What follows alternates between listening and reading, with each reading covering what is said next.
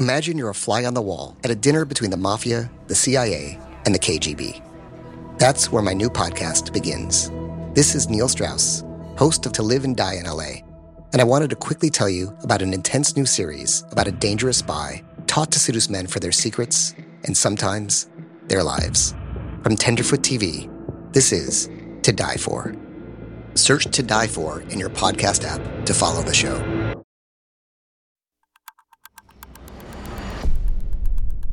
Today is Friday, October 30th, 2020. On this day in 1831, Nat Turner was apprehended in Southampton County, Virginia, weeks after leading the bloodiest slave uprising in U.S. history.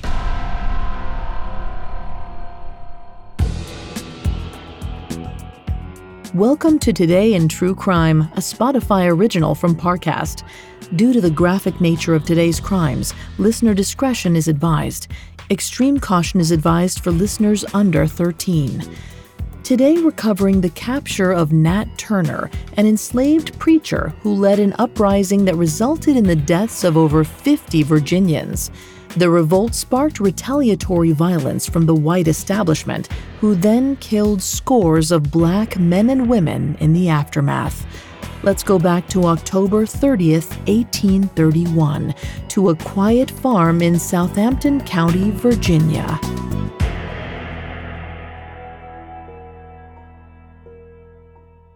"31-year-old Nat Turner had been on the run for over 9 weeks, moving across the county in total secrecy. All he could focus on was staying a step ahead of the authorities and militia hunting him. His final hiding place was a makeshift cave he appeared to have dug with his sword. The top of a fallen tree concealed the opening, affording the wanted man some measure of cover, but it wouldn't last for long. The particulars surrounding Turner's capture are contested, so we'll offer both versions. In the more prominent story, a man named Benjamin Phipps was wandering through the woods on a farm when he noticed the branches of a fallen tree moving slightly. It wasn't a windy day, so Phipps was sure someone was hidden behind the brush.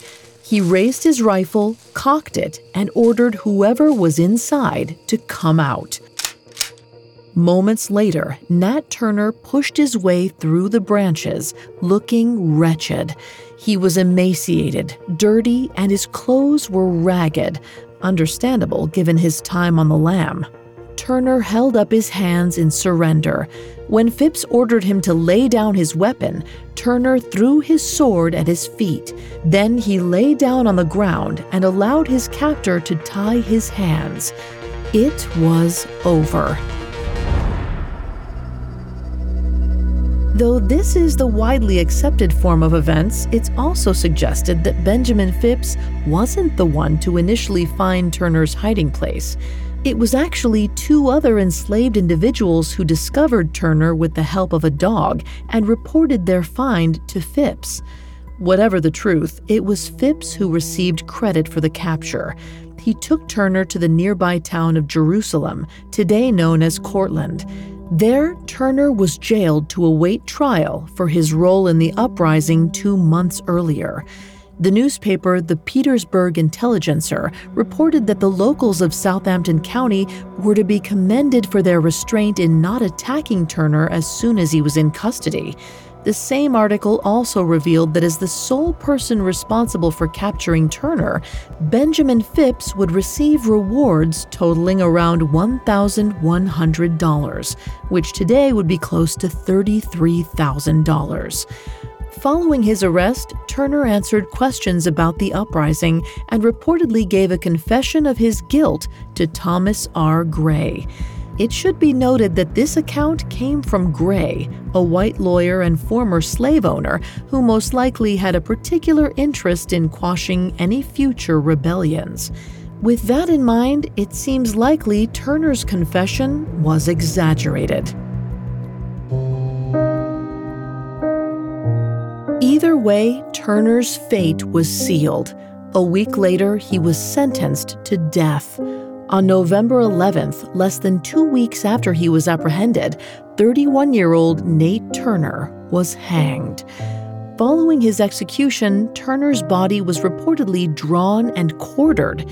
It's likely that by defiling his body in this way, authorities hoped to avoid giving Turner the status of martyrdom. But despite their efforts, the legacy of Nat Turner lives on. Coming up, the slave uprising of 1831 and the complicated legacy Nat Turner left behind. Listeners, here's a new show I can't wait for you to check out. When it comes to love, every story is unique. Some play out like fairy tales, seemingly meant to be. Others defy the odds to achieve happily ever after. In Our Love Story, the newest Spotify original from Parcast, you'll discover the many pathways to love, as told by the actual couples who found them. Every Tuesday, Our Love Story celebrates the ups, downs, and pivotal moments that turn complete strangers into perfect pairs. Each episode offers an intimate glimpse inside a real-life romance, with couples recounting the highlights and hardships that define their love. Whether it's a chance encounter, a former friendship, or even a former enemy, Our Love Story proves that love can begin and blossom in the most unexpected ways. Follow Our Love Story free on Spotify or wherever you listen to podcasts. Now back to the story. On October 30th, 1831, Nat Turner was finally apprehended after over 9 weeks on the run. He was soon convicted for his role in a violent slave uprising and hanged on November 11th. It marked the end of an extraordinary life. 31 years earlier, he was born with several distinct markings on his chest, which Turner's family believed meant he was destined to be a prophet. He was an intelligent child and quickly learned to read from one of his master's sons, though this was highly discouraged at the time. As he grew up, Turner drew comfort from the Bible and looked to its pages to understand his purpose.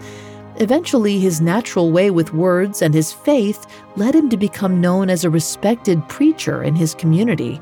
Over a period of several years, Turner reportedly experienced what he believed to be visions from God, instructing him to lead his people in an uprising.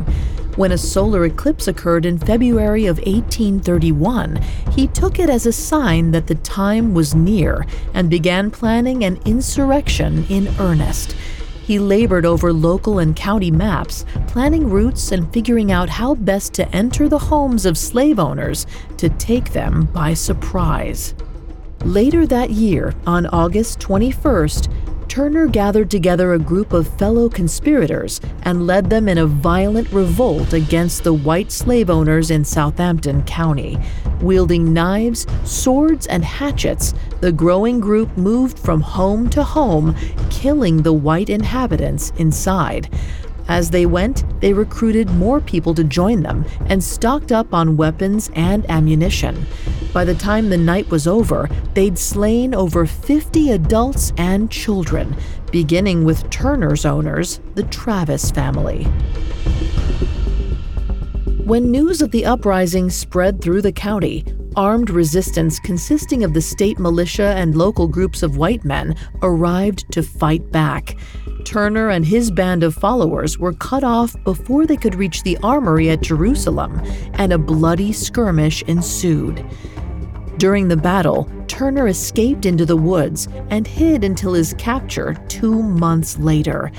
Meanwhile, black men and women were being hunted down and slaughtered.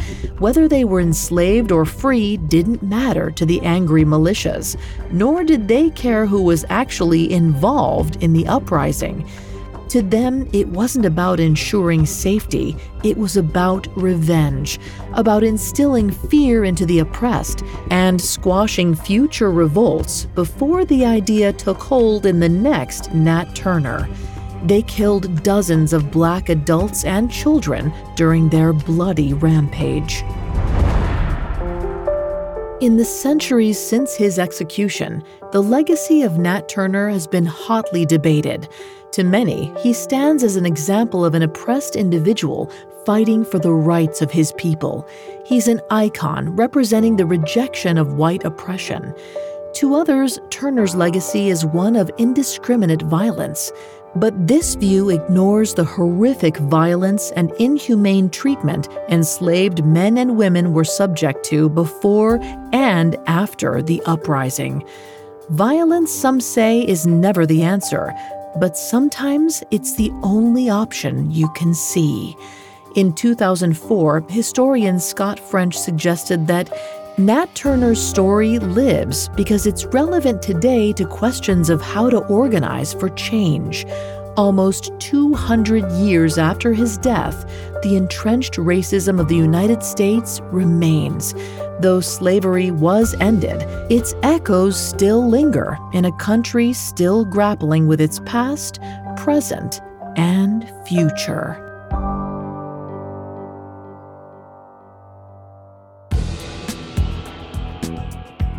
Thanks for listening to Today in True Crime. I'm Vanessa Richardson.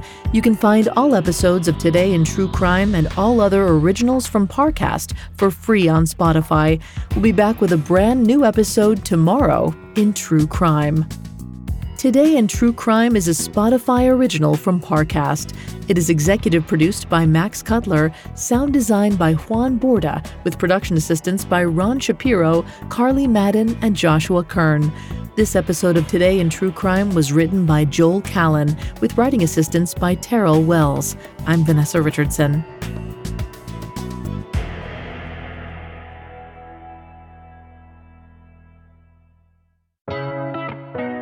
Don't forget to check out Our Love Story, the newest Spotify original from Parcast.